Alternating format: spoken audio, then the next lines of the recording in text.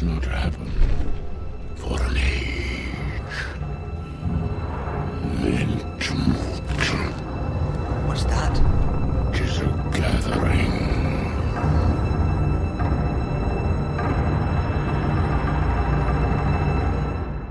Hello and welcome to Entmoot, the Battle Games in Middle-earth podcast, all about the Middle-earth strategy battle game from Games Workshop.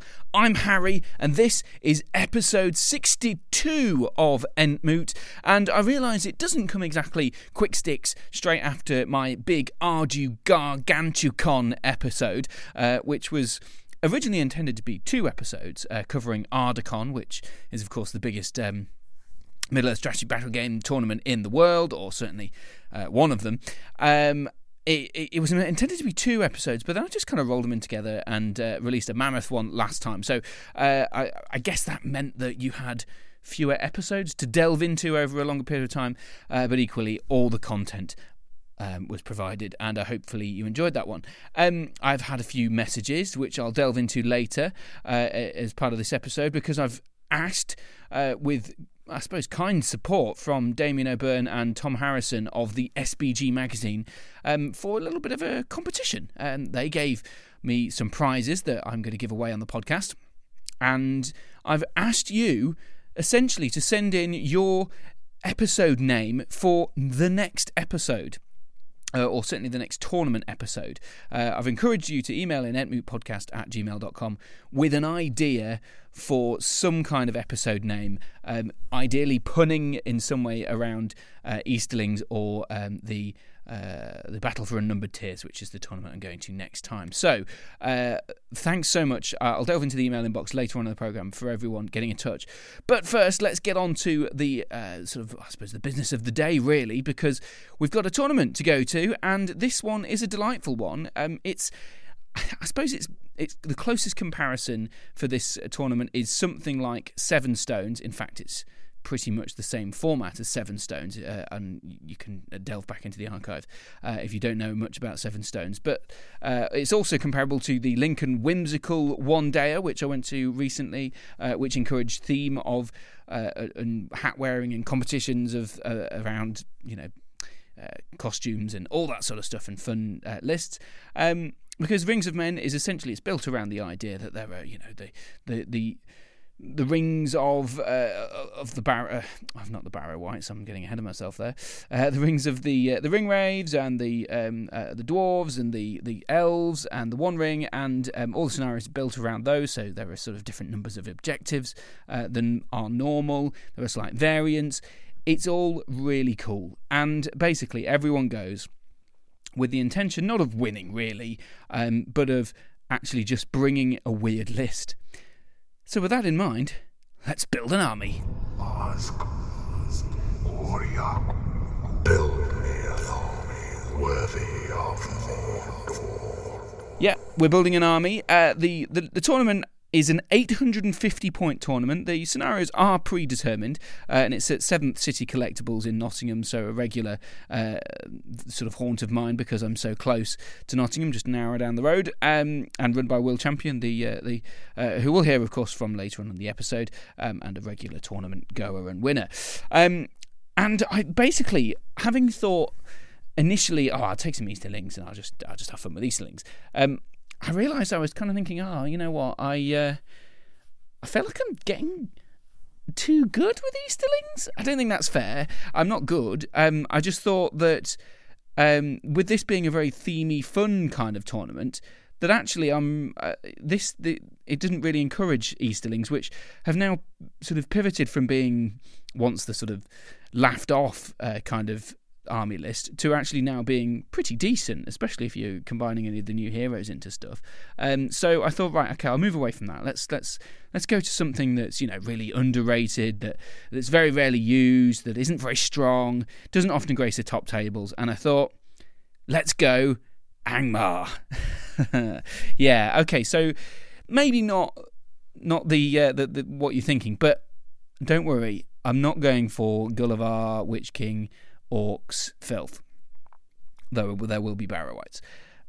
I'm going for something reminiscent of a an army list I used to use back before the Hobbit edition. Back before the Hobbit edition ended. So in the Hobbit edition, I would run this army list, which was centered around a few cool gimmicks that sort of worked. It did well against some things, but it didn't. It wasn't exactly a tournament winner. I certainly wasn't a good enough player back then to be able to take it to victory. But it certainly had some cool thoughts behind it. So, with that in mind, let's start at the top with the Dwymer on horse. So Dwymer, not a combat hitter. I mean, got a two-handed sword.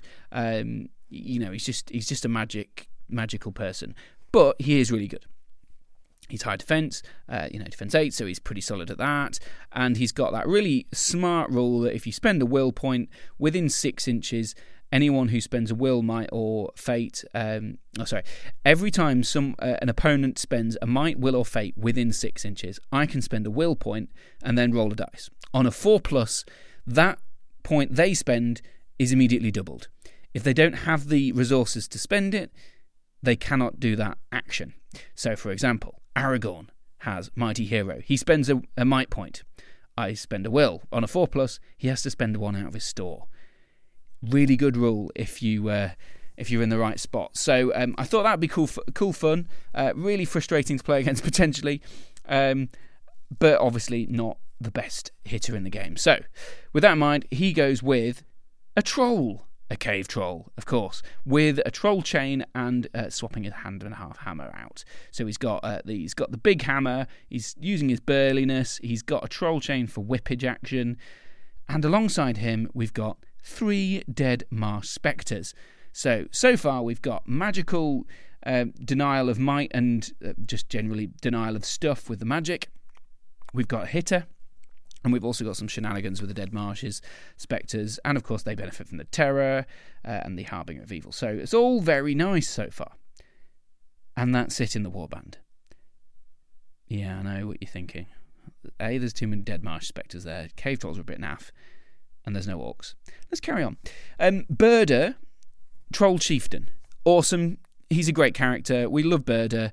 He's perhaps a little underused, but he kicks some ass. I really like him. He provides a bit of a shooting target, so I suppose that's probably why he doesn't often hit the tables. But he's accompanied by a cave troll with a hand and a half hammer. You're starting to potentially pick up what I'm getting at here. He's got 3 dead marsh spectres with him as well. Yeah. Okay, I'll run through the rest because this is pretty repetitive after a while. Because next we have a Barrow Wight with, yes, you guessed it, a cave troll with troll chain, hand and a half hammer, and 2 dead marsh spectres. So you probably didn't guess it. Next, we've got a Barrow Wight with, you guessed it, 3 dead marsh spectres. And finally, we have an Angmar Orc Shaman with 3 dead marsh spectres. So, yeah, it's not. I mean, it's got 22 models. Yep, not good at 850 points. Let's be honest. It's got sort of reliably powerful hitters with cave trolls, and there's 4 of them, including the troll chieftain, Burder. We've got magic come out the wazoo. The Barrow Wights, 2 Barrow Wights. The Dwymer. We've got an Angmar Orc Shaman who has Wither, yes, and Instill Fear, so he can knock off a strength characteristic from people, and or he can instill fear, so make people run away and take courage checks and stuff. And I've got about as many Dead Marsh Spectres as I think anyone has ever had. So obviously I can't make people... So just in case you don't know, Dead Marsh Spectres are the ones that can make you take a courage check. If you fail that courage check, I get to move you. So that's cool, but obviously I can only make that person take that courage check once before I then move on to the next person. So I've got a lot of people. I could potentially move a lot of people every turn, but I can't sort of bring you forward 24 inches and charge you with all my trolls, although that's part of the plan. I'm going to try and bring people forward, going to mob them, and maybe compel them, then spectre them, then Dead Marsh, then compel them, then charge into them with 3 trolls, Burder, and a Barrow Wight, and maybe a Spectre, and then heroic combat, and then jump into some more stuff, and then kill that. That's sort of the vague plan. But really, I just want to move people's models around, because what could be more fun than turning up a tournament and not being allowed to move any of your models, right? So this is clearly designed to be weird and strange, and I suspect in most armies they'll absolutely destroy me. Dead My Spectres is defense 5, or 4, 5, I think 5. So pretty low defense. If there's any decent bow armies, then that's that. If there's anyone with fearless or really high courage, like elves, I'm not going to be able to move them. It's not going to be that great. Any orc armies I come up against, that could be fun. Trolls that I come up against, even some big heroes or sort of big, the sort of lower courage heroes like, I don't know, Shagrat or orc heroes like that, or I don't know, even Shelob, something like that. That'd be good fun. Any of those things could just provide a bit of entertainment. And obviously Barrow Wights, just spamming the old paralyze out. I kind of wanted to use them after having had this list vaguely before. My list before, by the way, was a Dwemer Lake, a Shade, a Birdur, 3 Trolls, and a Barrow Wight, I want to say. I think so. Or something similar to that anyway, which was weird. But this is just something else. So I'm really excited about this. It's going to be a fun tournament, hopefully. Lots of people enjoying some jolliness. And I'm really excited about it. I think I will have to miss out one of the games, or maybe even 2 of the games, because of work, which is a shame. But I will return after that, so we will get a few games. We might not get as many as we would usually get, and of course we'll try and squeeze in an interview with the winner of the tournament, and also of tournament organiser Will Champion. But first, Riddles in the dark.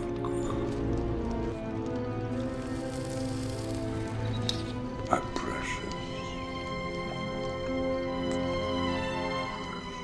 That's right, it's Riddles in the Dark time, and I honestly can't remember when I introduced the riddle, whether it was in the Articon episode or not. I think I might have mentioned it in the Articon episode, but I think the riddle's actually kicked over from the previous one. But I'll be honest, most people are emailing today, not about the Riddle of the Dark, but about my podcast name competition. So I will, I'll give you a hint at the riddle, which sounds like this.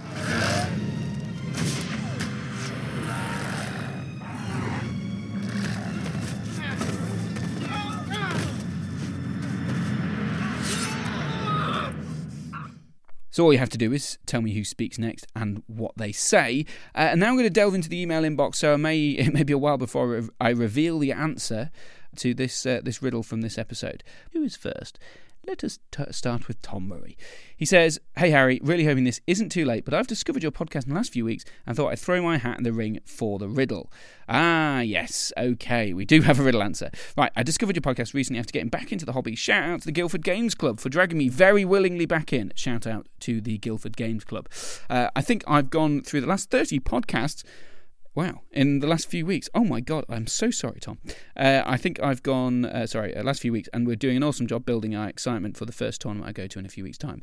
I think the new releases are fantastic, especially Glorfindel, which, and it pains me to say, as a die-hard dwarf player, has me considering an elven army. And I know, Tom, I'm exactly the same. I've got the Glorfindel in the box, but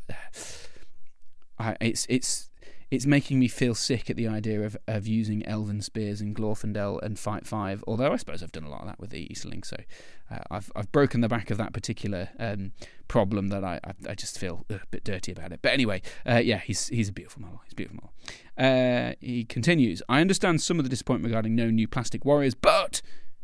capital letters, exclamation mark. The aim of this release seems to be getting new players involved, which can only hope, if it's successful, will result in greater investment in the game by GW. Here's hoping." Yeah, I mean, I agree. I won't pretend to... we've got to be selfish to some extent and say, you know what, I don't really want this one. I'm not really that bothered, or I really like the Glorfindel or whatever. Whether it means it's going to get more investment in the game by GW, I don't know. I suspect it's limited in some ways by certain factors around staffing and all that sort of stuff. But, investment would be good if they could bash out a few more plastic kits, I'm sure we certainly wouldn't complain. I would be very excited by that. Anyway, here's hoping, says Tom.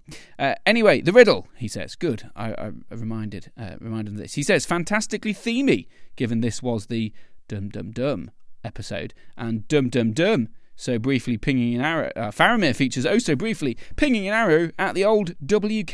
The next line is none other than Middle-earth's leg day champion, Sam Gamgee.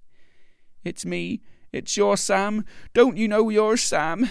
Yeah, that's my terrible accent, and I've kind of spoilt it straight away. But hey, well done, Tom. You are absolutely correct. Let's carry on with the. We'll hear the clip later, but let's carry on with the thing. Let's start with Sam Hoodie again. He says, "Hey, you were missed at the Warhammer World Team Championships. Hope to see you there next year." Now this is something I really, really would have liked to gone to. And actually, strangely, I was sort of going to go to the Warhammer World Team Championships, but I didn't get to it because, well, I was invited. I was going to be on a team, and no disrespect to the guys who invited me, but they booted me off their team. How absolute dare they? Okay, that's not quite what happened. Basically, they said, can you be a reserve on our team? Because we've got a few people coming from Scotland. I'm not sure whether all of them can get the holiday, but if you're willing to step in the breach at the last minute, please let us know. And I was like, yeah. And then I was sort of banking on it happening.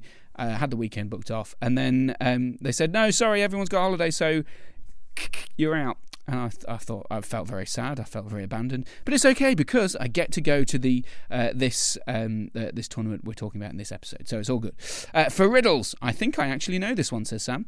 This is Sam Hoodie. He says, it's Frodo. It's me, Sam. You're Sam. Yeah, I think you've got he says, might have gotten a little off, but that's the gist of it. Yes, Sam Hoodie. It is correct. It is Sam.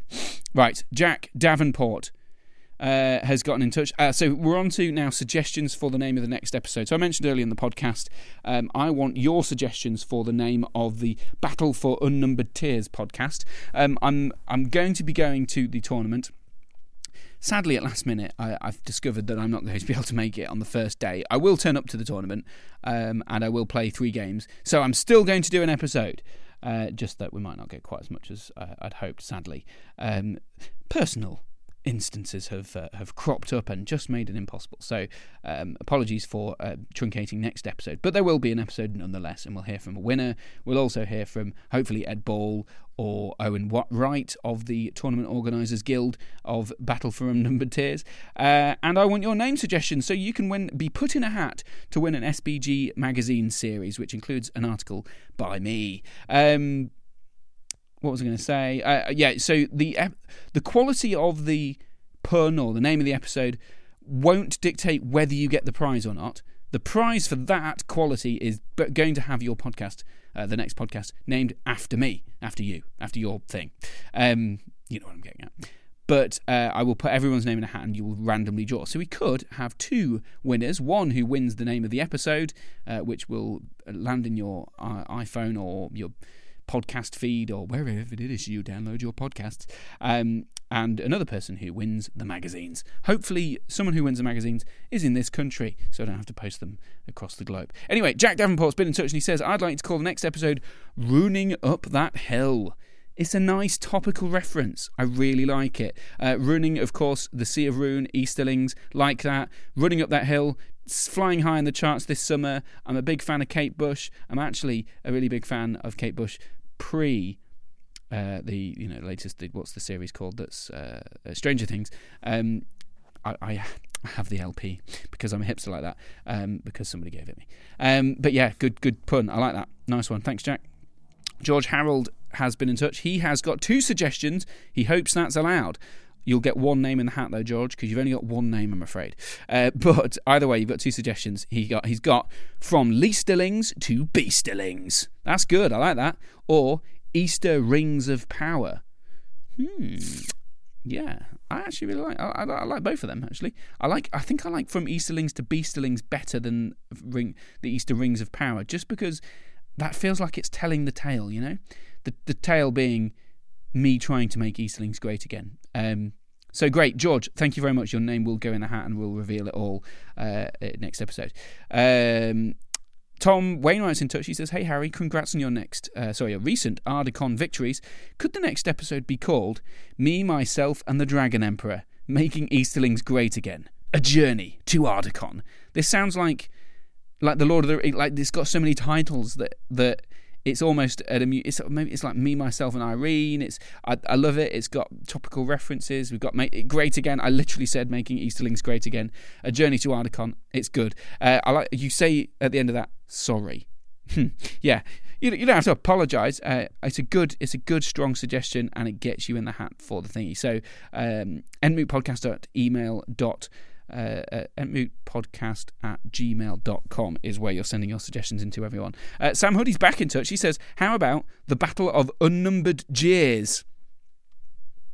Yeah, think that'll do for 30s of Thought. 30s of Thought.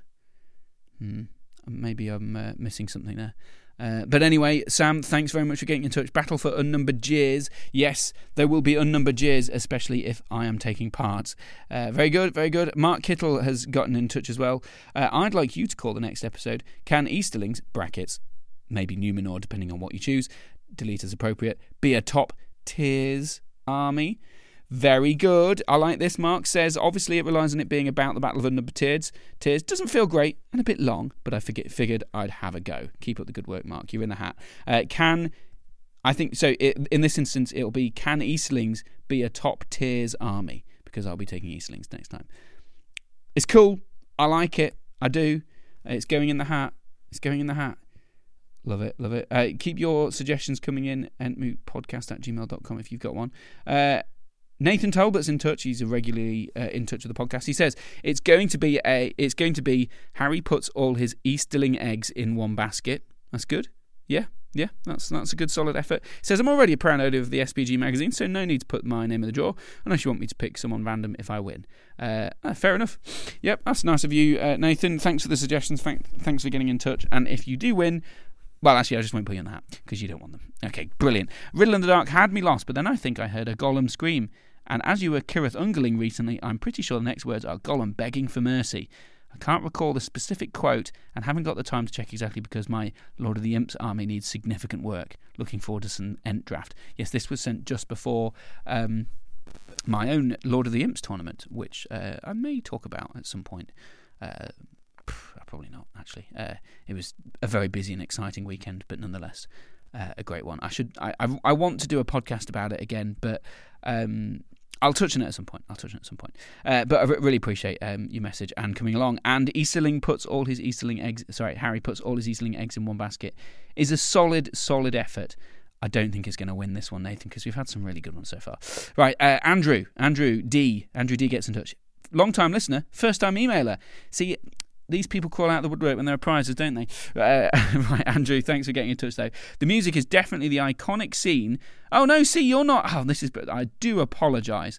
Andrew D. Giorgio has gotten in touch, not about winning a prize, but about the Riddle in the Dark. He says the music is definitely the iconic scene when Gandalf crests the hill and says to Pippin, Minas Tirith, City of Kings. I'm going to see this one did seem a tad easy, but after saying that, it'll be really embarrassing if I get it wrong.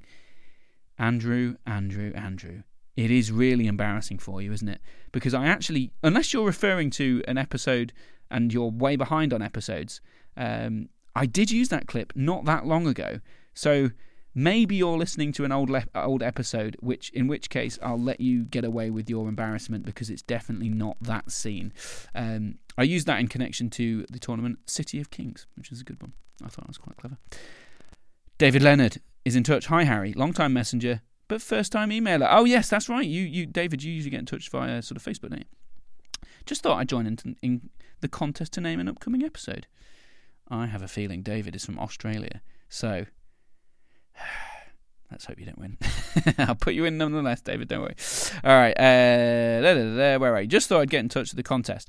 If you are going to the Battle of Unnumbered Tiers, then the obvious title would be Entmoot, the Battle of Unnumbered Victories, though you would need to provide an unspecified number of victories to make this work. Yeah, you know what, that's a good point. What I could do is turn up to the tournament, speak to all the players, talk through the games, and not reveal how I win, or if I win, or if I lose.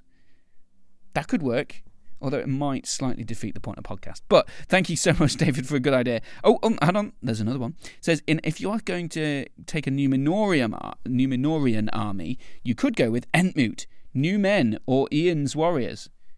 Númenóreans. Yeah, I though this one requires you to know someone called Ian who has an alternative army list idea, or maybe you could name a captain of Númenor Ian. Yeah, this is one of those ones that probably works better when written down. It's the word New Men or Ian's Warriors. New Men or Ian's New Men. Or, I think you get it, but it's good. I like it. It requires lots of effort to read out. Which isn't great for radio, but or podcast for that matter. But I really like it. I think it's up there. Right, let's carry on. Sorry, I've just closed yours and opened it again. Right, okay, let's have another one. We've got I think this is the final guess for this episode. New podcast name: Gleaming Horde have prevailed.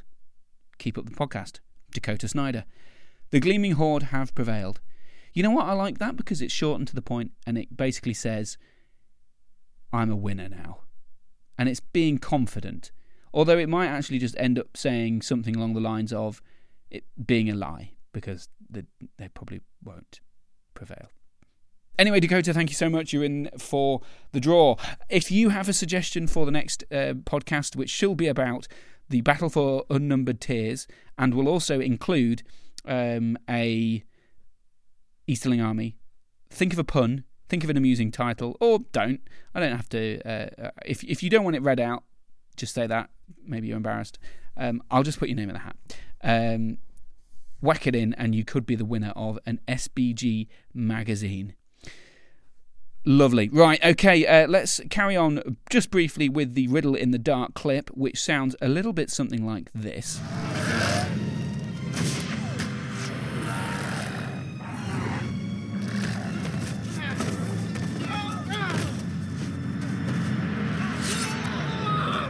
And of course, the answer was, as many have pointed out, this.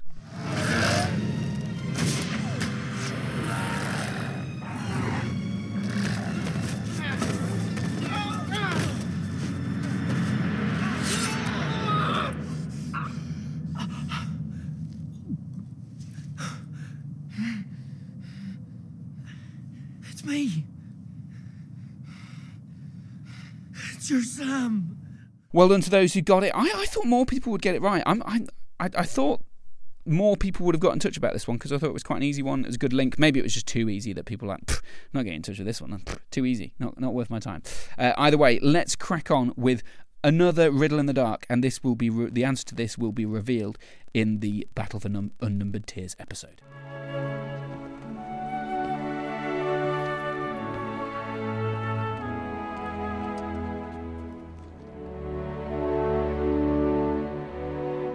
Okay, who speaks next and what do they say? entmootpodcast@gmail.com. Get in touch now. Let's have another listen.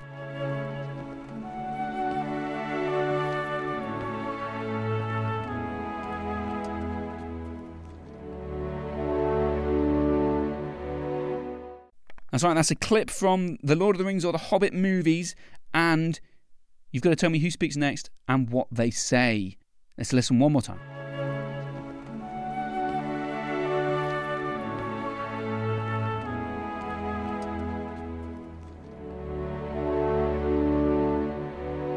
entmootpodcast@gmail.com. And I was just thinking, when do I start including Rings of Power clips in this?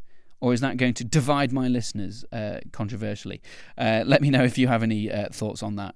I suppose most people will not have any clue about that sort of stuff because we haven't had time to watch it more than once yet, and some people perhaps won't be watching it more than once at all. entmootpodcast@gmail.com if you have your suggestions or your ideas for the Riddle in the Dark. Right. Let's crack on to the tournament. We're heading to a fluffy, themey, not quite themey, Spectre-filled tournament in Nottingham, and I can't wait. Let's head to the tables. Here,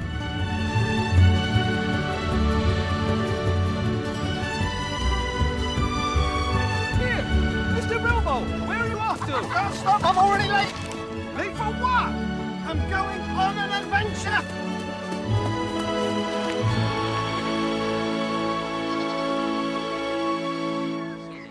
So, game one of the Rings of Men, and we're playing a weird scenario, which is called Rescue the Ringbearer, and it's a bit like Seize the Prize, although not exactly. Essentially, both sides have a hostage from the other side, and you're aiming to get to that hostage and free it, which gets you some points, and then take your own hostage off the enemy board edge. So it's a little bit like Seize the Prize in the sense that you've got to get something and get it off the board edge, but it's also got a bit of to and fro in the sense that you've got you've got a chance to get your own hostage off the board edge without it all being down to who gets into the middle first. So I'm playing against Jack Render, and Jack, you've got I suppose everyone here has got unusual armies, I think, because it's a weird list. But a weird tournament, sorry. But what have you got here with you today? So I've got a Cave Drake, 2 dragons, and that's it. So the leader dragon has Tough Hide and Fly, whereas the other dragon's got Fly and Breathe Fire.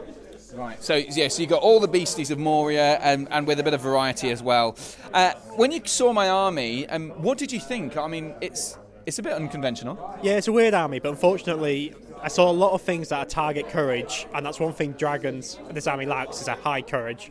So I was a bit scared, and especially with all the magic, and it did turn out that was my downfall, all the magic. Yeah, I mean, there's just so many things, and also the fact that Spectres are very high courage. I'd kind of not really considered that, but courage 6, that's pretty decent. Yeah, I was surprised about them being courage 6, but they did fail quite a few courage checks, surprising amount. But yeah, and then you're ruining me on 4s, so that Tough Hide being defense 9 makes no difference. Yeah, absolutely, yeah. So there were a lot of things going against you in this, and essentially it panned out as you described. You know, we got close enough to do some things. I did some magic in the first turn, trying to compel the dragon with the Breathe Fire, and you had to resist stuff so that he in case he got pulled into and surrounded by Berda and everyone. So you'd spent already 2 will by the time you got into combat, so you only got a chance to Breathe Fire once, and you did do some damage with it, but nowhere near as much as you could have done, because I wasn't expecting the splash damage effect, because it hits, it's what, strength 7 or? Strength 10. It's a strength 10 splash. The issue was, I hit it fine, then I rolled 1s and 2s. Whereas, I get that 1-3, I kill a cave troll. Yeah. I just whiffed it. Yeah, it was pretty disastrous, really, because you could have killed Berda, the cave troll, and the Dwemer Lake with that 1 Breathe Fire, couldn't you? But yeah, just sadly the dice rolls just didn't help you there. Berda managed to scrape through on his fate point, but that was it. That was the only damage he did other than killing a Spectre. So I got off pretty easy on that one, and because you have only 3 models and I have 22, which is not a lot for 850 points, but still, I could just send enough guys to each side. I paralysed your Cave Drake and sent all the Spectres in on one side, and then the other side it was all the Trolls and the Spectres trying to deal with 2 dragons. But luckily I'd managed to get a couple of Fell-like within them to send 1 dragon away and focus on 1 at a time. So it was just divide and conquer for me, wasn't it? Yeah, just divide and conquer. Like say, the Dwemer Lake giving the -1 courage to make dragons base courage 3. It's just very difficult because average dice I do pass, but it's a huge difference between courage 4 to courage 3. Yeah, and of course then you're spending resources that say, if you don't want to be running away and flying away every turn, you maybe spend a will or a might, and then quickly your might and will starts being depleted before the Barrow-wights come in with their 1 dice paralyzes and take out the dragon, take out the Cave Drake, and then slowly it's just me chipping away. So the hostages did come into play a little bit, but in the end, because I managed to wipe out your force, Will, the tournament organizer, said essentially eventually you would get the hostage off the board edge, so it ended up being a 12-0 victory, because you didn't you killed Berda in a flash kill with a heroic combat, but the Dwemer Lake remained unscathed. Yeah, every time I got close to the Dwemer Lake, I got paralysed, so it was just I couldn't get that final combat against him that I wanted. Yeah, I hope it wasn't too unpleasant, because I've always said Angmar is a pretty rough army to face up against, but I hope that the fact that it's a bit of an unconventional army makes it a little less annoying than, say, facing 2 Barrow-wights, Gullivar and a Witch King. No, it's a lot more enjoyable. I enjoyed the entire game. The thing, for me, what makes Angmar not fun to play against is the Shade. But no Shade, so I don't really mind it. Yeah. To me, that's just the only unfun, pleasant experience in Angmar is the Shade. Yeah. I don't mind Barrow-wights, I like Paralyze, I think it's a really fun spell. So cast on a 5+? 4+. 4+. even so, a normal army can help people get up, so it's not as bad as it can be. So this army, yeah, it's hard because I can't help, but it was very fun. Yeah, and to be fair, with this sort of army, if you're bringing 3 dragons, you're expecting either to win hard or lose hard. Exactly. You either win the combats, do a lot of damage, or you just die. There's no real in between. Exactly, and this is a really cool tournament. There's lots of theme and lots of different scenarios and stuff. So I mean, I know you've come to Rings of Men before, but it is one of the better ones in the calendar, I must say. Oh yeah, it is. Just be able to take fun lays, have fun, just drink and be merry. Really, that's all you need to be. Absolutely. All right. Well, thanks for the game, Jack. A 12-0 win to me, but it didn't feel as one-sided as it sounds. No, it was close. There was a lot of squeaky times. Yeah, a couple of dice rolls here or there would have killed the Dwimmer Lake or someone else and would have swung the result quite significantly. So either way, well done, Jack, and best of luck for the rest of the tournament. Yeah, best luck for you. Game number 2 at the Rings of Men, playing Matt Wielding, who I think we've spoken to a few times on the podcast before. We certainly played a couple of times. And we're both on the top table here. 12-0 wins at the start of the round, which was, I think, probably a surprise to both of us, considering our army list. Give us an idea of what your army is for the Rings of Men. Sure, so my army is themed around the road to Rivendell. So I've got the 4 hobbits. Then I have Gildor and some Noldorian exiles as the first people they meet. Then I've got Farmer Maggot and his dogs, Grip, Fang and Wolf. Then we've got Tom Bombadil. Yeah. Tom Bombadil, who's a very good anti-Barrow White and such. And then I've also got Aragorn, Weathertop Aragorn, and Glorfindel. Yeah, interesting. I mean, I noticed you didn't go with Fatty Bolger because that would have been the traditional book format, but clearly you've gone for the filthy version of that. No, not really, because it's a very, very thematic army, and it's really super duper cool. We're playing Divide and Conquer, or a slight variant of it, which I don't think we actually ended up playing in the end. Anyway, the objectives move a bit in the variant. Yeah, we forgot about that, so we decided not to do it in the end. But so this is the one where you start with half of your army sort of divided up into quarters, and you're aiming to fight over 3 objectives on a line in the middle. Did you have a particular game plan looking into this? Because I got the sense that you were a little bit apprehensive about the potential shenanigans. Well, yeah. Also, I didn't really know what I was doing other than I thought, well, Aragorn with all the hobbits, he's going to have to heroic march because they're so slow. And then I had Guild the Exiles on the other side with Tom Bombadil, so they could get a couple of maybe cheeky marches. But other than that, I had no idea what I was doing. I think I ended up committing to sort of one of the halves of your army, while the other half came behind me, and you did some cheeky stuff that almost won it for you there with Aragorn. I did. I thought I had it kind of not in the bag, but I thought I had a really good chance of killing Aragorn fairly early on. But I mean, I'll set up the stall. There's the Spectres did very little in this game. Like the last game, they were absolute killers because the dragons were such low courage, but here absolutely everything in your army, even the hobbits, are pretty high courage. I mean, even Merry and Pippin are courage 4 down to 3 with the Dwimmer Lake kicking about, but most things are courage 5. Even the dogs are courage 5. I mean, Bill, I tried to get him out a couple of times, even he was passing his courage. So it was a much different army to face, so I couldn't do as many of my amusing shenanigans. And there's also a plethora of heroes here for me to target with the spells, but crucially you had Bombadil, which meant any of my offensive magic could potentially be erased quite quickly. So quite early on, I mean, I did the Spectres and tried to pull people in and do all this sort of stuff. Didn't quite work, but I did get a chance to compel Aragorn in once I'd lined up, which I was actually quite proud of this move, because I'd lined him up so the Dwimmer Lake was 6 inches away from Aragorn, the Barrow White was 6 inches away from Aragorn, and the Shaman was 6 inches away from Aragorn, and 2 trolls were in front of the Shaman. So I got the heroic move, and I don't think you call the move off because you were concerned about spending too much might with the Dwimmer Lake, which is fair enough. But essentially, I did the move, compelled him in, and using the Dwimmer Lake special ability, spent the extra will to roll a 4+, which I did get, to force you to spend more magic, and at that point you'd already taken a couple of withers and things like that, so you'd spent all of your will. So it just meant you had an unresistible compel into 2 trolls, which could have spelled doom, but someone came on the horizon. Tom Bombadil.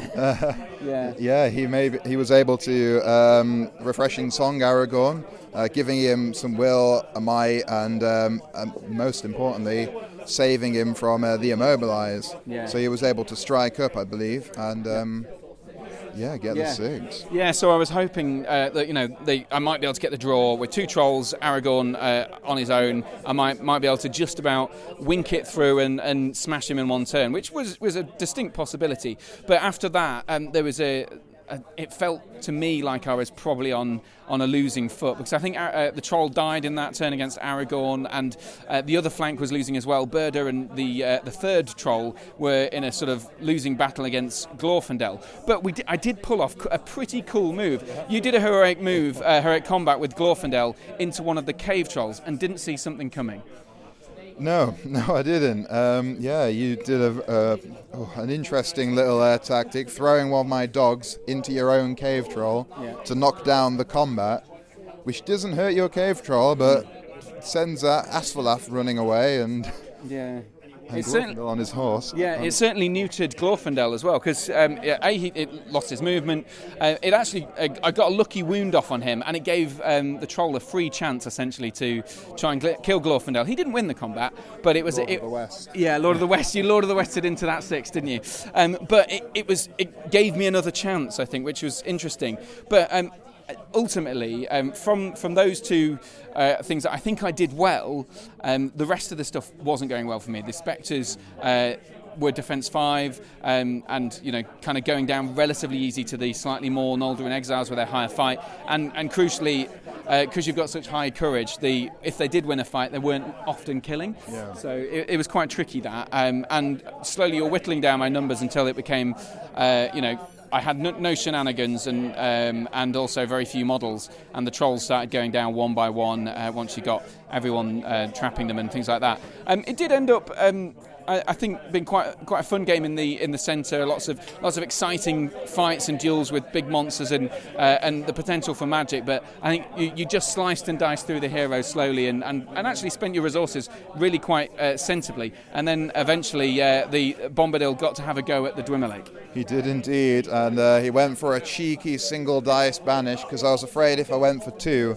I would end up spending 4, which would not be great. Yes, that's true. Yeah, because I could spend my will to make you spend yours. In fact, I didn't actually consider spending your will to do it again. But at that point, I was you got a 1 dice banish, and you got the 6. Got the 6, yeah. So this left me in a pretty tricky situation. I think at this point I probably had 9 or thereabouts will. I spent 4 will to resist. I thought, that's good. I've still got 2 fates, so I wanted to still have something left in the game to do, at least be the -1 courage. But alas, I didn't get the 6 of the 4 dice, and nor did I pass the fate. So the Dwimmerlake went down, negating my ability to take away your might and to -1 courage. So and of course he's my leader as well. So from there, it really did feel like I felt like I'd already lost at that point, even though maybe I had some chances, but it just wasn't quite there at the end. Yeah, that was tough, because I mean, as soon as the Dwimmerlake was gone, every time you won priority, I could just heroic move without the fear of it not going off because I don't have enough might, or having to spend 2 on someone I don't want to. So yeah. It's a tricky one, but there you go. And that ended up being a 7-0 loss to me. So from dizzying heights back to where I belong, halfway through the tournament in mid-table obscurity. But Matt, congratulations on the game. Very themey list, and hey, you'll stay on table 1. It would be wonderful if you win the tournament with something as thematic as this. So well done for the game, and good luck at the rest of the tournament. Thank you, and you too. Thank you. I'll try my best, but a bit scared going into the next one. Oh, you'll be fine. Good luck. Game number 3 here at Rings of Men, and it's a game of retrieval, which is the one where you kind of divide up the board by its diagonal, and then there's a little bit of a dead zone in the middle, and there's a capture the flag kind of objective on each side, playing against Ryan Gregory. Who, am I right in thinking were you the runner-up or the winner in the end last year of the best newcomer in the Great British Hobbit League? Runner-up. But you were very, very close to being the best newcomer. And you've brought a different army to what you were using last year. Last year it was all about the Rohan. What have you brought to Rings of Men this weekend? Yes, so I've got Azog's Legion with the Green Alliance with Azog's Hunters. So I've got Azog with heavy armour and White Warg. I've got Bolg on a Warg, Norzug on a Warg, and then I've got a Gundabad Tetanus Troll. Tetanus Troll, yeah.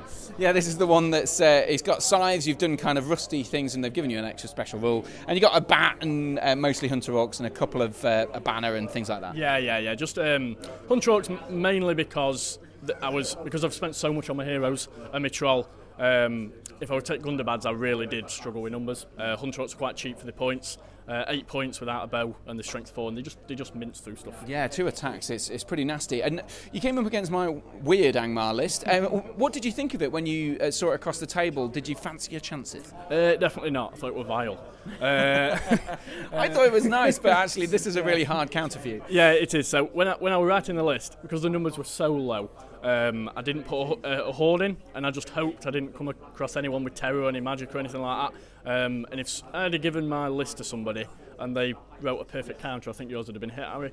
Yeah, it would have been pretty close, wouldn't it? Yeah, because there's everything in my army is terrorising, and I can move your guys around. It's just pretty mean. Yeah, so all my troops are Courage 2 base. So when I got into the Ranger Harbinger, it was Courage 1 needing a 9 from 2 dice to pass. So I think 20% passed, if that, which just basically gave you all of the facility to choose who you wanted to fight early on.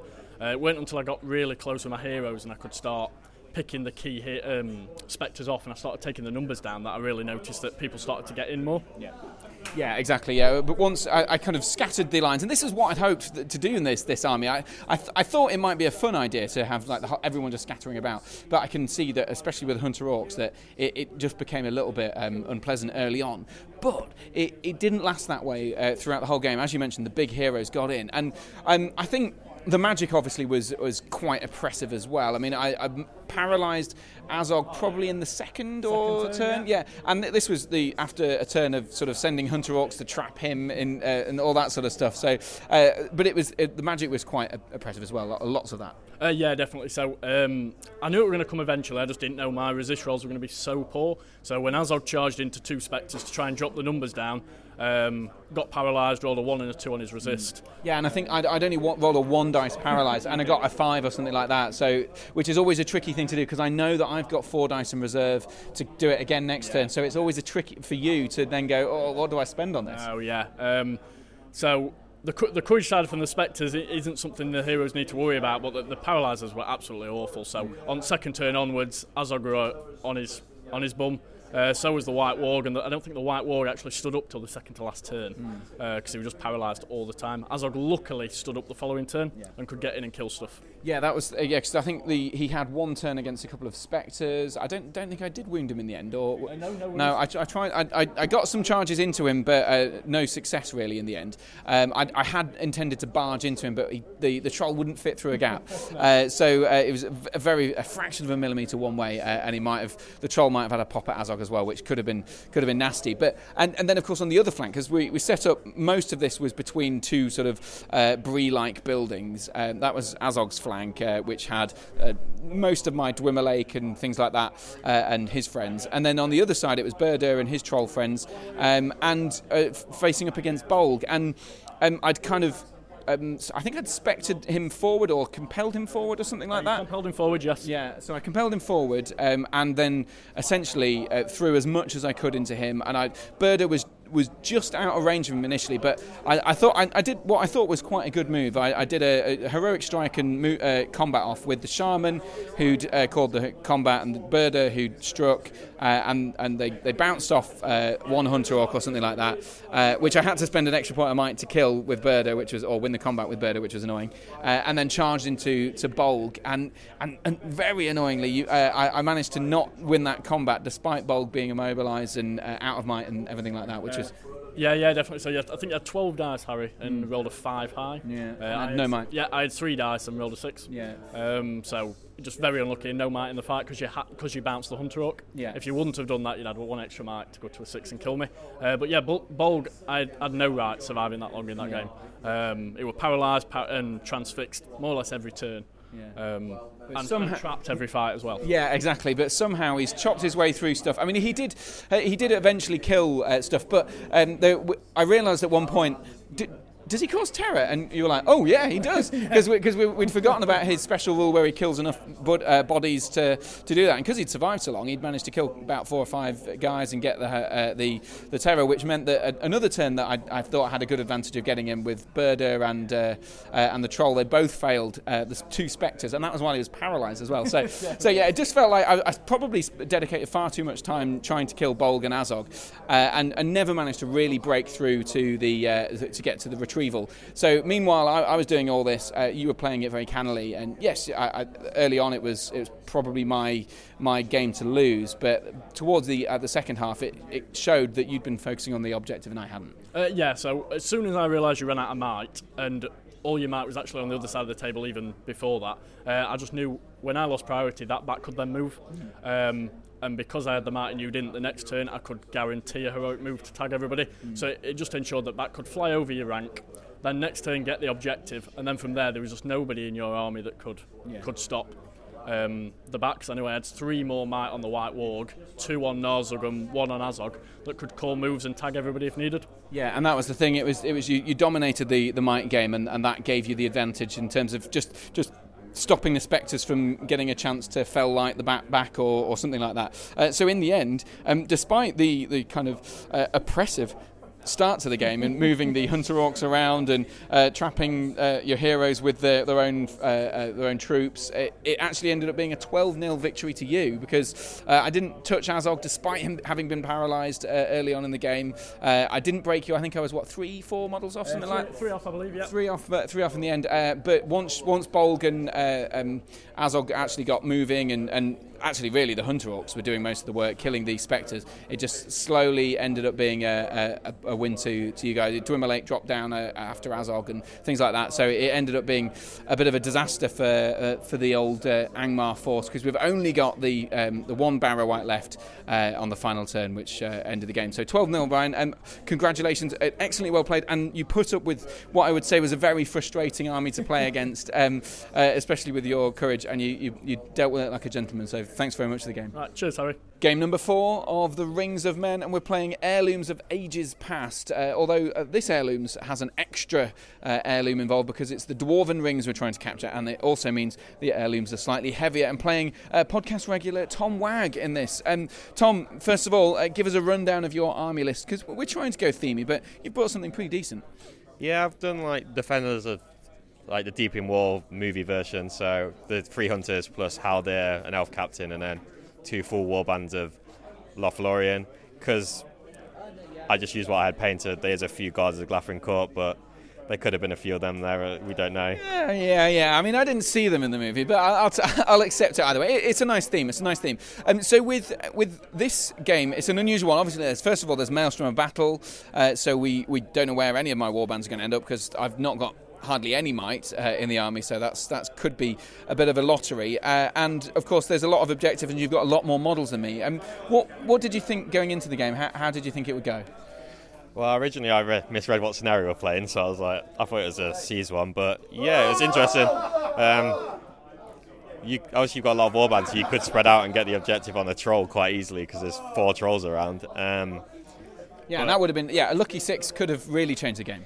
Yeah. But because they're all small warbands, if there's not a lot together, I could just hit a portion, which I did manage to do. But yeah, exactly. I won the priority first turn, so my warbands were pretty spread out. I had 2 in this sort of one corner pretty much, and then 3 in the other corner essentially. So it meant that you could pounce on, I think it was the Shaman and one of the Barrow Whites quite early on with all of your elves. Your 3 hunters didn't arrive in the first turn, but at that point it didn't really matter. You just sort of ganged up on those guys and started chipping away. Although, having said that, the Shaman and the Barrow White ended up surviving right till the end. Yeah, pretty much. you even got an elf in the first round of combat, and Haldir failed to charge anything one turn, so they held up for longer than they initially thought. Yeah, I mean, it's worth saying there was a troll in there. So, they did kill a few guys. I think the troll killed 3 in his first round of combat because Haldir had failed to charge. And then from there, it was mopping up. But, of course, this is all about objectives. And my rest of my flank, which was the 2 trolls, Burdur, the Dwimmerlake, and a load of spectres and a Barrow-wight, all came hitting objective by objective and hoping and praying for that 6, but never got it. So it ended up being one of those heirlooms which occasionally happens where both of us leave an objective untouched for the entirety of the game. And I suppose then it comes down to how effective my magic is and how effective your troops are at sort of walling off the magical guys like the Barrow-wight. And I guess you having a lot of might helps you dictate a lot of the force. Yeah. Although Aragorn's might just got blown by the Dwimmerlake, so that was fun. I did. I think it was 3 will on a transfix, and then 4 will to essentially force you to spend loads of extra will to resist it, which failed. And all his might. Yeah. Yeah, and then he just was rubbish for it. He wouldn't any fight anyone went into him, but he didn't charge for a turn, and then he stood there. Probably should have been wounded. Yeah, I mean, I pulled off what I thought was a decent move, and it's actually reminiscent of the move that I did in yesterday's game against Bolg, where I'd set up all the heroic combats in the right place, and I'd had 3 trolls that were going to charge into loads of different things, including Burdur, and Aragorn had been transfixed, so he couldn't strike up, and all this sort of stuff. And yet again, I managed to run into him, and he was, he managed to roll a 6, and Burdur whiffed it. I think the lack of a banner in for Burdur and this Angmar force is really a pain in the arse. Yeah, because the only banner is him, and he has to kill a hero. Is it just a hero? Yeah, it's a hero or a monster, and it only lasts 1 turn as well. So it's very unlikely to help Burdur himself. Well, it's not going to help Burdur himself, but yeah, I think. Despite the fact that I felt a bit unlucky that I'd not killed Aragorn in the 2 turns that he was transfixed and he had a troll in on him, and I barged in on him and all that sort of stuff. Really, he didn't do much other than just win combats. But I suppose the point was that it was my energy was focused on him. So then the trolls weren't chopping through elves, and maybe I might have had a chance to break you if I'd have fought differently and just transfixed Aragorn and charged trolls in. Do you think that would have been a better option to just charge guys into trolls into the elves? Yeah, maybe. The 2 trolls did kill quite... The actual 2 normal trolls did actually end up going in and killing quite a few elves. Burdur rolled terribly anyway, so I don't think it made a difference if he went into... Because even when he went into elves, he just lost anyway, and when Aragorn had 1 pike, the pike just poked him and did a wound. So poked him in the eye. Yeah, it was very annoying. It was like chipping away slowly throughout the game. But it all ended up... But Gimli and Legolas were a bit of a non-entity in this game. I mean, Gimli didn't get into combat more than once. I think he had 1 shot with a Spectre in the end. Legolas killed the Dwimmerlake's horse and then nothing else with his bow shots pretty much the entire game. No, he killed the Dwimmerlake at the end. Oh, he did in combat. Yeah, he did. Yeah, fine. But that was in the very, very final throes of the game. Yeah. And at this point, it was. Gimli had achieved the objective. He had 2 points of might on him. He's one of the highest defense guys and high courage. So it was very unlikely that I was ever going to get the objective off you at that point. No, and Gimli really wants that dwarven ring because he's a dwarf. Yeah, absolutely. I mean, was there anything you think that I could have done slightly differently to benefit? I mean, obviously it's an unusual list and therefore a bit weird and reliant on you failing a lot of courage checks. But was there anything that I could have done differently, do you think? Not. There was probably something somewhere. I can't really think of anything off the top of my head. The Dwimmerlake maybe went a bit too close, but then his ability's only 6 inches now, so he kind of has to. I can't really think of anything like. I think there were a couple of maybe choices that I could have, rather than barging with trolls, I could have just killed stuff instead of trying to go for the optimal one. I often find that that's the case. Like if I've got a troll against, say, 1 model, I roll my 3 dice and I win the combat, and then I'm tempted to barge into 2 models, which obviously decreases my chances of winning, which feels like a mistake sometimes, and maybe I should just go for the safe kill. I mean, the trolls need to be killing stuff to. Yeah, ideally more than 1 or 2. Yeah. So it's like a 50-50 flip up at that point. I guess you could have really gone for that, dig up the last objective and hope you got the 6 is like the only thing. But that's the riskiest thing ever. Yeah, I did think about that because I'd castled up around the objective and I thought, well, if I get a roll of a 6, I'd be very lucky, and I could potentially just run a Spectre so far away that it wouldn't, it wouldn't help. But I thought that would be a cheesy way to win if it was. I was hoping to be able to win in some other way, or at least get a wound on a banner or Aragorn. But alas, it wasn't to be, and it ended up being quite a disastrous loss for the Angmar Troll and Spectre contingent. A 12-0 win to Tom, which means I don't know what your record is this tournament. How are you doing so far? I mean, we're both on table 9, so it can't be doing that well. It puts me on 2-2. Played against some. I played a mirror matchup game 1 and it was 4-3 loss, and then I played against Sauron and all my luck just went rubbish against Sauron, and then you can't break the army, and I lost that game because of that. Well, either way, well done on this one. Best of luck for the rest of the tournament. Thank you very much.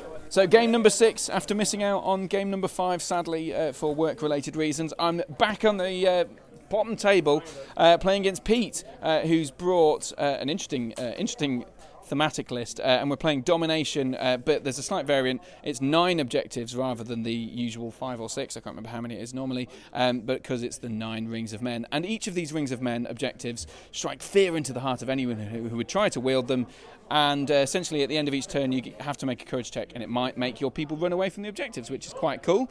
So Pete, first of all, just give us a bit of a rundown of your army. What have you brought here? So the list is Riders of Eomer, based on the Two Towers army, which comes down the hill and obviously relieves Helm's Deep from the Isengard army coming in to take it. It's led by Eomer,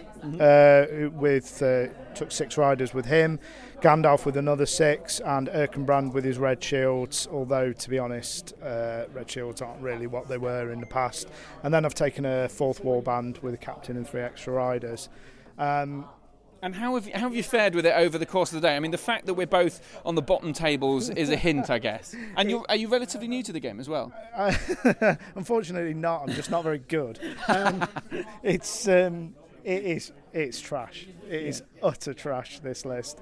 Gandalf's a total point sink. You're spending so much on taking him with Shadowfax because the whole list has to be mounted. You've got such low fight value across the board. You don't have the benefit of death or Theoden or Royal Guard even. Don't get me started on Royal Guard. I never thought I'd miss a stupid old lead model so much, and you lose so many fights, even when you sort of you get the numbers in and you get the charge in, and you think, I might actually take this. It's been a sobering experience. Fun because the game's fun because the opponents have been brilliant, but the list itself, it doesn't get a high rating on TripAdvisor, I'll be honest. Yeah, it's going to be 2 stars. It's a steaming pile of dog turd, isn't it? And because you didn't mention there that you lose the fight value bonus, which is one of the big deals, isn't it? Because you'll fight 3 riders, and you do get the strength bonus from the charge of the thing, and you get some courage, which was very useful from Erkenbrand, but it doesn't seem to have that hitting power that you'd usually expect from riders. But looking across the field, I deploy down with 3 trolls and the Troll Chieftain and all the magic and spoopiness. What did you expect? Did you have a plan? Yes, it didn't work. So I completely forgot about Paralyze on the Barrow-wights. I'm going to be honest about that. But the Defence 7, as we discussed at the end, realistically I wasn't going to be able to shoot them off the board. And you were beautifully sitting them back behind Spectres and Trolls. So my logic was, let's just get some dice in there, let's see if we can start punching some of those trolls in the mouth. And unfortunately, Fight 6 versus Fight 3 was only ever going to go one way. Yeah, and also Fight 6 against Fight 5 heroes, which obviously had weathered the storm of magic and paralyzes, and you'd had to spend extra points of might because your resist rolls were particularly poor. The Dimmerlike, oh my god, the 2 might to strike up.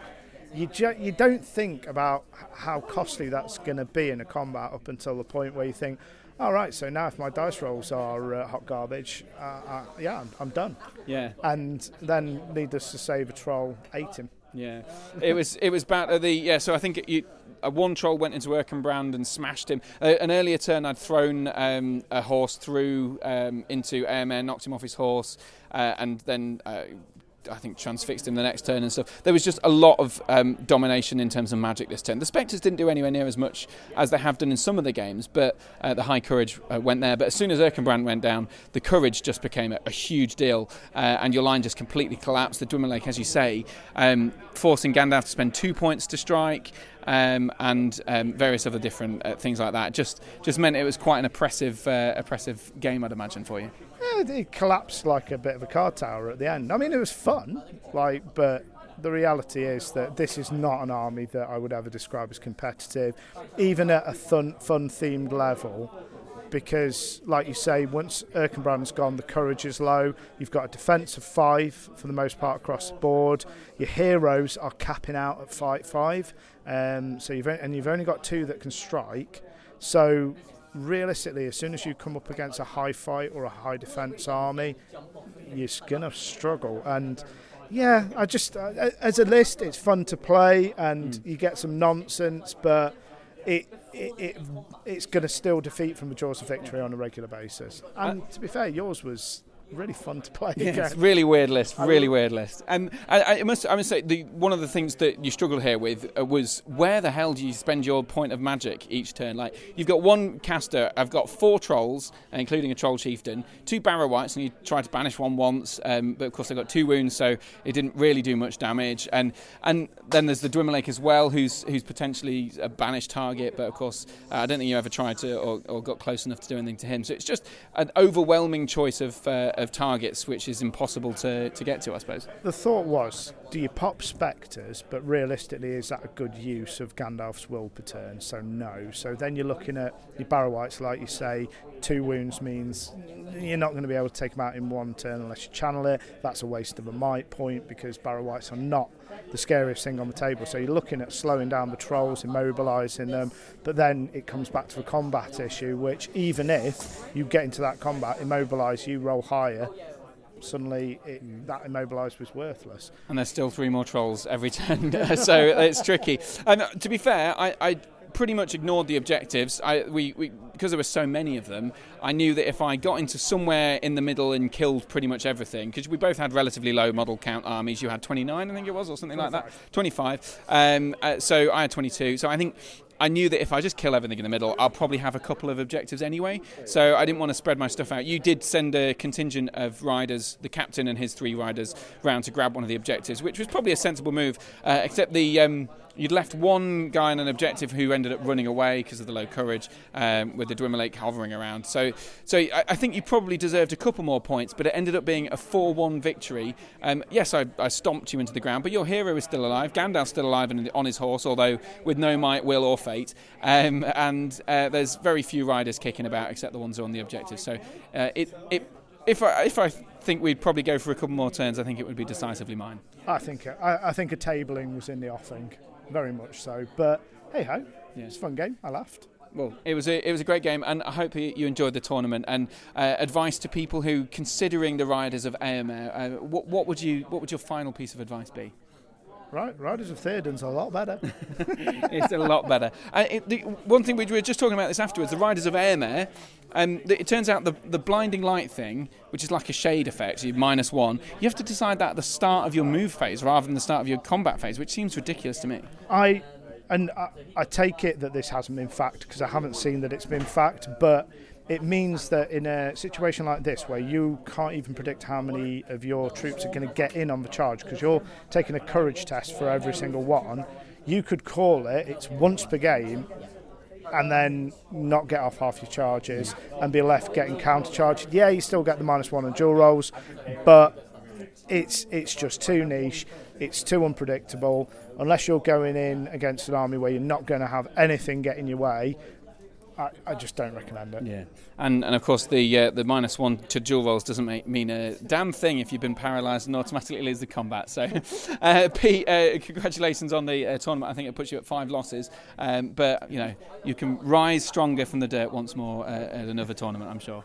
Well, strong foundations and all that. The rest of the tournament's built on the backs of people like you and I. So exactly. I can't talk. I'm right at the bottom as well. Anyway, that's the tournament. Thanks very much for the game, Pete. Cheers, Harry. It was great fun, mate. Thank you very much for coming. It's been an absolute pleasure. It's definitely one of my favourite events to run. We'll be running it again next year and years to come. So we're joined once more by a tournament organiser, Will Champion of the Rings of Men TOing fame. And Will, just tell me a little bit about Rings of Men. I've probably preceded this at the start of the episode, but it's fluff, isn't it, largely? It's a perfect combination of fluff and nonsense in equal measure. We're essentially ripping off Seven Stones. It's my favourite event on the calendar. I think it is faultless. And we wanted to do a sort of singles equivalent.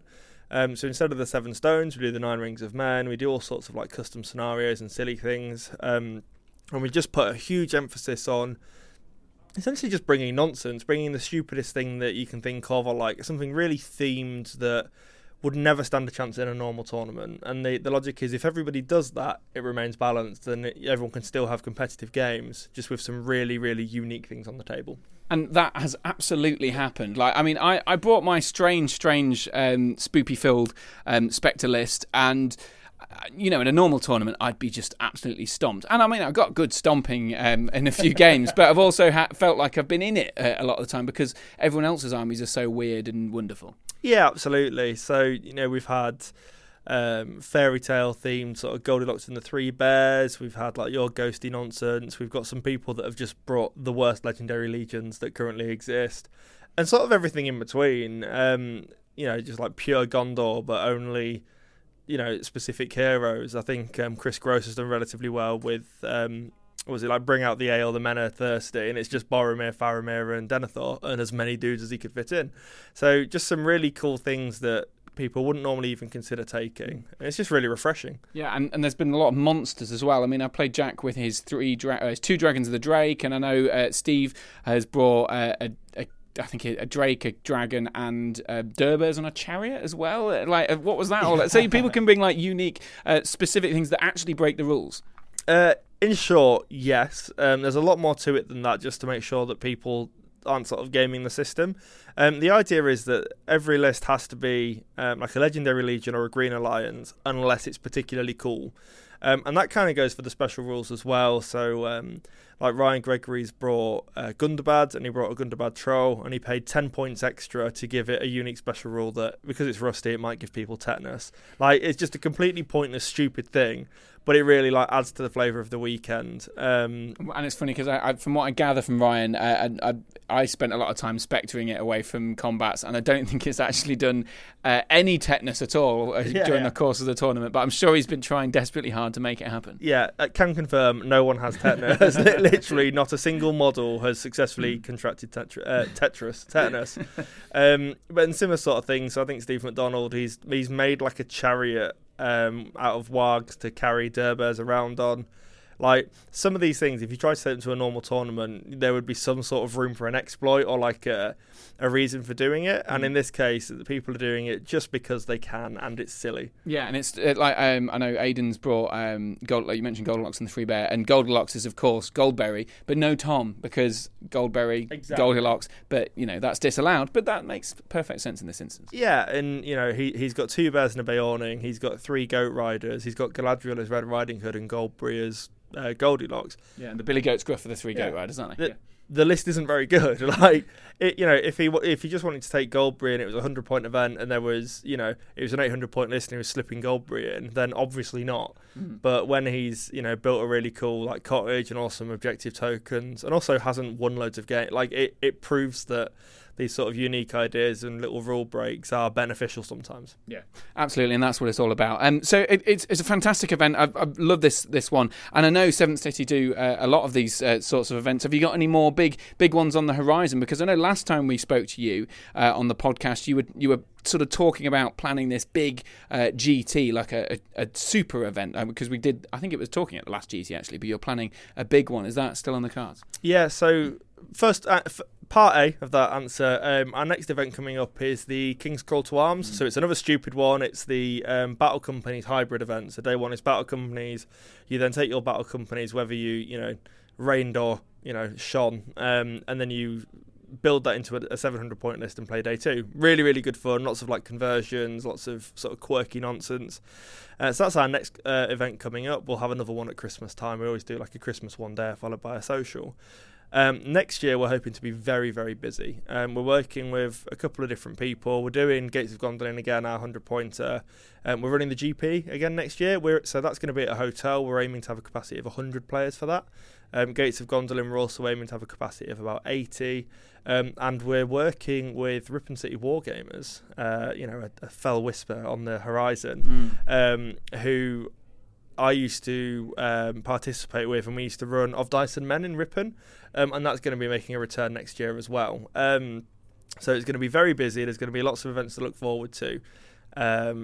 Just look at the calendar for next year and all will be revealed. Yeah, the GBHL calendar, I think, is on the way. So now we need to find out who is the winner here at Rings of Men. And the winner is Jake Rawson, who has brought a Lothlorien army here to the Rings of Men. And I think it's fair to say you brought a pretty standard Lothlorien army, but it's got a bit of spice to it, hasn't it? So just give us a bit of a run through, because it is thematic. It's a pure list. So what have you got here? Yeah, so you say it's standard. For most people it is. For me, it's something quite different. I don't normally go for models that cost more than 100 points. Right. But this time I've thrown in Galadriel and Celeborn, going for the theme of when they're assaulting Dol Guldur and that gets blown to hell.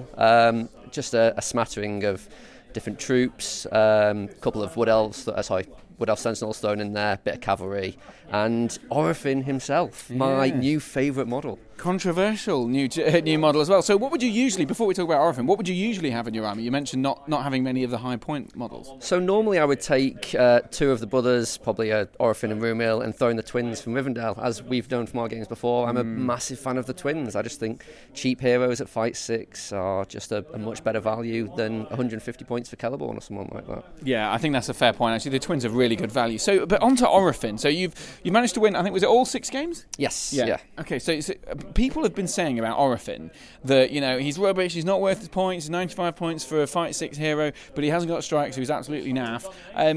What would you say to that, having played with him for 6 games? I think everybody's got their own opinions on models, but personally I would think he is a fantastic unit, and saying that he's not worth his points I think would be wrong. Yes, he could be better throwing strike in there, or a horse, or all these things that people want on every possible model, but you can't always have what you want in a model, and for what he does really well. 85 points, 3 attacks, 3 might. Oh, he's 85. I thought it was 95. 85 points, same as his brothers. He's a great utility hero. He can take on any kind of troops, any low-level heroes that can't strike, be in Fight 6 and 3 attacks, as long as you've got the banner backing him up. He's going to do really well. Yes, it would be nice to throw in a few extra heroic actions or something, but for what he does it really well. Yeah, I mean, I must admit that was kind of my judgment on him when I first saw him, because I thought, yeah, a Fight 6 hero is a good hero, no matter what. I mean, yes, he doesn't have strike, but 3 attack Fight 6 hero is even better, and then you've got banners around and pikes and spears and all these sorts of things. So I can't see him losing a lot of fights. I mean, yeah, if you charge him against Bolg, he's obviously going to lose. Or if you charge him against a Fight 5 or 6 hero who's got strike when he's got might left, he probably has a good chance of losing. But you just don't do that. Exactly, and there's so few of those models on the board anyway, it's easy to keep him away from them and just have him mow through the troops, and he'll go a long way to taking down the enemy's breakpoint. Yeah. So as long as he's kept safe, then he'll do what he needs to do. And I suppose that takes a bit of careful planning, but it's still achievable. And I suppose in a tournament like this where there's been some weird lists that have been brought. So whether it's the 100 ruffians or 3 tiny dragons, or something like a tiny list with 3 dragons. They're not tiny. I suppose you've had to put up with quite a lot of different variety. Has that been tricky? Yeah, in a way. Normally it would be a massive concern, but having Galadriel there for the magic backup, having Celeborn, even getting those transfixes on, which again is someone I wouldn't normally bring, it sort of enabled me to be a bit more frivolous with him, because I've got that sort of fallback of transfixing anyone that comes and puts any kind of threat on him, even though there has been a lot of crazy lists, as you say, this weekend. My personal favourite is Matt's Fellowship list, but pre-Rivendell, that was an incredible list that he put together. Yeah, that's the road to Rivendell, and we heard from him earlier on in the podcast. He's got Bombadil and he's got Glorfindel and so on. That it's ultra themey, but actually in a tournament like this, it turns out it's quite strong, because there's so many weird lists going that his turns out to be one of the better weird lists. Absolutely, yeah, and it was a lot of fun to play against. Those are always the best kind of armies. armies that can do well, and both sides can enjoy playing them. So yeah, that was phenomenal. That was the final game actually, and it's nice to end it on a high. Yeah, and in terms of, you mentioned your sort of standard build of Lothlorians with the twins as an ally. Has it changed the way you sort of approach Lothlorien? Do you think you'll sit with this list maybe and try out a couple of tournaments in the future? Galadriel is definitely going to be a no-brainer to take now, as people have been telling me for months. Why do you not always take Galadriel? And I say, because she can't fight, but it doesn't matter. Yeah. Celeborn, I have warmed up to a little bit, but for another 30 points, I'm going back to bringing in the twins. Two more heroes. Both at fight 6, 3 attacks anyway. Yeah, Celeborn's got some nice tricks in him, but a simple player like me who doesn't rely on that sort of stuff is much happy just to rely on base stats than fancy things. And I assume you bring some Rivendell Knights to make it an alliance there? No. So not Knights, sorry, Rivendell models. Oh yeah, some Rivendell models thrown in there, just the basic troops. Yeah. I don't like to bring in the Knights because again they're really expensive. I don't even like the Wood Elf Sentinels, but I thought I'd throw one in there today, see how it goes. And yeah, I'm a man with cheap tastes. Yeah, fair enough. And so it's 850 points, so it's quite large. How big was your army? Was it a sort of super duper chock full of models? It was 42 all totaled, so not bad for an elf army at that point level. Yeah, I think that's pretty solid. And you've got mentioned cavalry and sentinels in there as well. So, well, either way, Jake, congratulations. I understand you're a big fan of Lothlorien in general, and I know we've played before with elves, but I didn't know it was quite such a thing that you like. So it's nice to see. Neither did I, until everybody has now just pinged me as that guy. Well, there you go. Well, either way, it must be a nice feeling to have won a tournament with a Lothlorien army, a pure Lothlorien army, especially with this new controversial Orifin. Absolutely, and on my home turf as well is really nice. It's my local store, so it's fantastic. I'll have bragging rights for the next few weeks until Imps comes along, which I'm very much looking forward to. Well, I look forward to seeing your list being submitted with an Orifin included. Absolutely, without a doubt. All right, well, thanks very much for talking to me. Thank you very much. Cheers. Jake Rawson there, the winner of the Rings of Men 2022. I hope you enjoyed listening to some of the bonkers creations that people had come up with. And I mentioned earlier that people have come with all sorts of strange things to this tournament, and it was a real delight. I mean, for example, there was one army run by Stephen McDonald who had a Durburs riding a Candish chariot, and this was allowed because why not, I guess. So it really was a delight to enjoy the sort of relaxed atmosphere that Seventh City has, and also the bonkers list that people came with, and the true artistry on the show. I mean, I don't think I'm dismissing everyone else's armies by saying Aidan Lummer's work was absolutely fantastic, and you can check out the GBHL blog on this actually.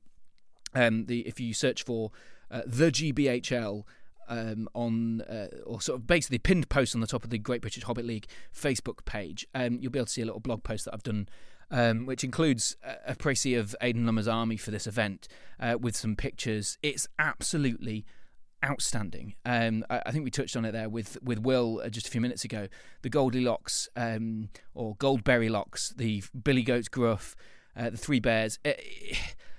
I mean, Aidan has basically built this army exclusively for this event. I mean, I'm sure he'll use some of the models in the settings and other tournaments, but this army simply wouldn't be allowed at most tournaments. And yet Aidan has done it for the love of it. It's a beautiful piece of work, fairy tale based, and something that I think Tolkien would really, really appreciate. He was a big fan of mythology and fairy tales and things like that. So I think it's a real inspiration to anyone who paints and models and hobbies in the way. So really do go and check that out. In fact, I might steal the image and put it as the sort of holding image or thumbnail for this podcast, because it's really outstanding. And Jake Rawson, congratulations to Jake there. Also to Pete, who we played in the last game with his Riders of Airmare. He took home most sporting and also Wooden Spoon. And in fact, his only tournament points from the event were because he had the most sporting vote. And he was a lovely chap. He took it all in his stride. It was a delight. So congratulations to both of them, although both complete ends of the spectrum. And Jake there mentioned he's going to bring his Lothlorien army to Imps. And this is something that perhaps... if you didn't quite get the reference, I've mentioned this a couple of times in my podcast before. This is Lord of the Imps. This is my tournament that I run, and the timelines are all a little bit over the place because I recorded parts of this podcast before the Lord of the Imps and some of it after. I'm after the Lord of the Imps right now. So essentially, Jake was planning to take his Lothlorien list to Lord of the Imps, and I did vaguely hint that I might be able to record at Lord of the Imps, but I also suggested that I probably won't have time, and I was right that I don't have enough time to record at my own events because I'm just running around like a madman, serving people drinks, ensuring I've got all the tables sorted, ensuring everything's packed away at the end, and all those sorts of things. So I didn't have enough time to record. But it's worth flagging out now. I'm going to do it now. This is going to be my Lord of the Imps moment, because it was a fantastic event. There was 80 people who turned up. We had one person drop out for one game on Sunday morning because he was a very naughty boy, and another person who dropped out on Sunday afternoon for a game because of various issues relating to his Airbnb. And everyone stayed for the full 6 games at a GBHL 100-point event, which is the sort of more competitive, I guess more competitive. I say competitive. I don't think many people were there really, really competing, but it awards more points in the Great British Hobbit League. And 80 people there. I think it was fantastic. We all had a whale of a time, played games, and all with a really cool theme built around it, which is where you have a leader on day one, and then that leader dies and is replaced by a lieutenant you've chosen on day one's list, and then you sort of top up the points with other people and so on. So it's really cool. And Jake said to me in that interview he plans to bring a Lothlorien list with Orifin in it, and I was very, very pleased to see that he did indeed do that, because he brought day one, his list was Galadriel as a leader, with Rumil as a lieutenant, and Eladin and Elrohir, and a variety of different models for 900 points. And then his day 2 leader was his lieutenant on day 1, which was Rumil, and he added Orifin Orifin with an N, sorry, not an M, Círdan, and the rest of the stuff was still there. So he did bring Orifin, and he did have Rumil as leader day 1, 40-something models, all elves on day 1 and 2, and he did a cracking job. He ended up coming 3rd overall, which was incredible. So Jake's clearly a man to watch out for after winning a GBL 80 and coming 3rd in a GBHL 100, and clearly doing well with Lothlorien, which hasn't traditionally been considered one of the competitive lists, but I think people are starting to wise up to it. It's not as if it's had loads of great models added to it, but maybe it's just something to do with the prevalence of magic at the moment, that having resistance on magic on and high courage on all your models, and elven blades and fight 5 and fight 6 pikes and all that sort of stuff, it seems to be coming up trumps. So cracking work from Jake, both in this tournament we've been just talking about, but also at the Lord of the Imps. And I must give a shout out to Alexis Dufresne, who he won the Irish tournament, and I can't pronounce the name of it, the one in Dublin that I went to a while back, which was a fantastic tournament, and I played against his Angmar, and he did a cracking job in this tournament. He was on top table every game, basically, after the first one, and just narrowly lost out in the very final round to Tom Wag, who we spoke to in this episode. So Tom Wag, well done to you, who won all 6 of his games on Lord of the Imps. So apologies for sort of sidetracking away from the Kings, Rings of Men, because I just wanted to flag up my own tournament and just say thank you to all of those who turned up at BGU University. 80 players, as I say, and great theme. And to Tim Elwes, who was my stalwart supporter of the whole weekend, who I wouldn't have been able to do it without. And also to the chaps who came over from the island of Ireland, including Dave and Ivan, who were top 5 players, and Michael Bradford, who came over, who was in the top 10 as well. So, and of course Panda Warrior himself, Alexis Dufresne, who travelled from Belgium. So really, really was fantastic. Loads of people travelling from different countries and overseas and so on, and having not just done well, but also enjoyed themselves, I hope. So fantastic, and I will do a Lord of the Imps next year, hopefully. I say hopefully only because I'm getting married next year, and I'm organising one big event already, so we'll see what happens. It might be smaller, it might, we'll see, but I suspect I'll be able to do both. One's in August and the other's in October, so we should be okay. So anyway, that's pretty much it. I've mentioned about my competition You've got just probably a week or two more for your guesses or sort of suggestions for the title of the Battle for Unnumbered Tears episode, which I suspect will be coming out somewhere in the region of 17th or maybe, I don't know, somewhere in the region of the 17th or 18th of October, because I'm hoping I'll get it out ahead of another tournament planned on the 22nd. So I should have a string of quick fire podcasts, including at some point I'm going to squeeze in a big events podcast, because you probably have seen lots of different things dropping in recently that in the Great British Hobbit League. The calendar has been announced for next year for all the events, so lots of events have started being advertised, including some enormous ones, including of course Ardacon, which was the last episode of the podcast all covering. Tickets have started coming out for that. Also the Grand Prix, which is the one that Will mentioned earlier on in our little interview, that he's doing a big sort of pod-based system. We did a sort of trial run at this earlier in the year, and I came top of the second pod. So it's a kind of knockout, like a World Cup type thing, and you go into groups or a reverse World Cup, I suppose. I don't know. Anyway, something like that. He explains it better, and I'm sure we'll have a bit of a chat about it. And also other ones like Into the West in Cardiff, which is a big one because it's just a big one. It's 450 points, or it certainly was last year. And B, it attracts 100 players or thereabouts. So one of the biggest events. So hopefully I'm going to do a special podcast all about all three of those tournaments, just getting a bit of an idea and kind of building up a bit of excitement ahead of these events, because I feel like we're in a cracking time for big Lord of the Rings events. I mean, I've just had 80 people at my tournament in the last week or so, and that's, this isn't I don't consider my event as being a particularly well run one, if I'm completely honest. It's a bit slapdash. It's all very handmade and personally done, and I think people appreciate that. I go to effort to get local caterers and put a keg and all that sort of stuff on. But it's still a bit slapdash at times. But having said that, these events, the Grand Prix, Ardacon, and Into the West in particular, and I'm sure there are other big events out there which are similarly well run. In fact, the Scouring of Stirling Shear, which is coming up this December, which is another cracking event that's very well run, although sadly I won't be able to come this year. All of these events are so well done. It feels very, very professional.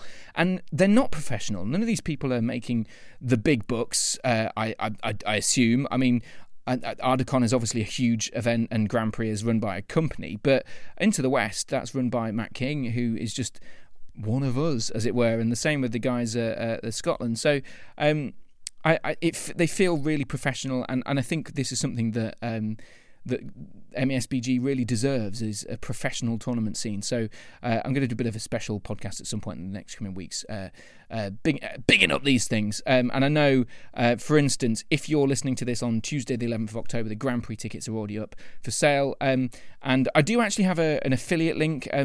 Will Champion's given me a link that if you buy the tickets via my link, which I'll put up on the socials, it gives some pennies over to the podcast. And I feel a bit weird sort of saying this sort of stuff, but it does help. It encourages me to do things, and it helps pay for more tournaments, I guess, and to cover for hosting and blah, blah, blah. So, and I think you can use it for pretty much any hobby act stuff while you're there. So check out my social media on the 11th, and hopefully you'll if you go via my link, I'd very much appreciate that. If you want to support the podcast in any other way, like us on Facebook, and follow the Patreon thing. You can get widgets and gadgets and all that sort of stuff if you're a patron. And I think we might have a new dawn for the YouTube channel very soon, because it's been a bit dormant, and I know some people are big fans of the YouTube channel, and others who are listening probably have no idea. Battle Games in Middle-earth, my YouTube channel, has lay dormant, it's fair to say. But I have plans. Whether they all actually come off, I don't know, but basically I have plans centred around my plans to do a Numenor Force. So I've teased about my Numenor Force. Finally, it will reach the tables in the coming weeks, and that means some video content alongside it. So do keep an eye out on Battle Games of Middle-earth, and feel free to smash that subscribe button. Maybe even ding that bell, as the people on YouTube's like to say. But if you don't care about any of that stuff, just carry on listening to Entmoot. I really, really appreciate it. Boo-ra-rum.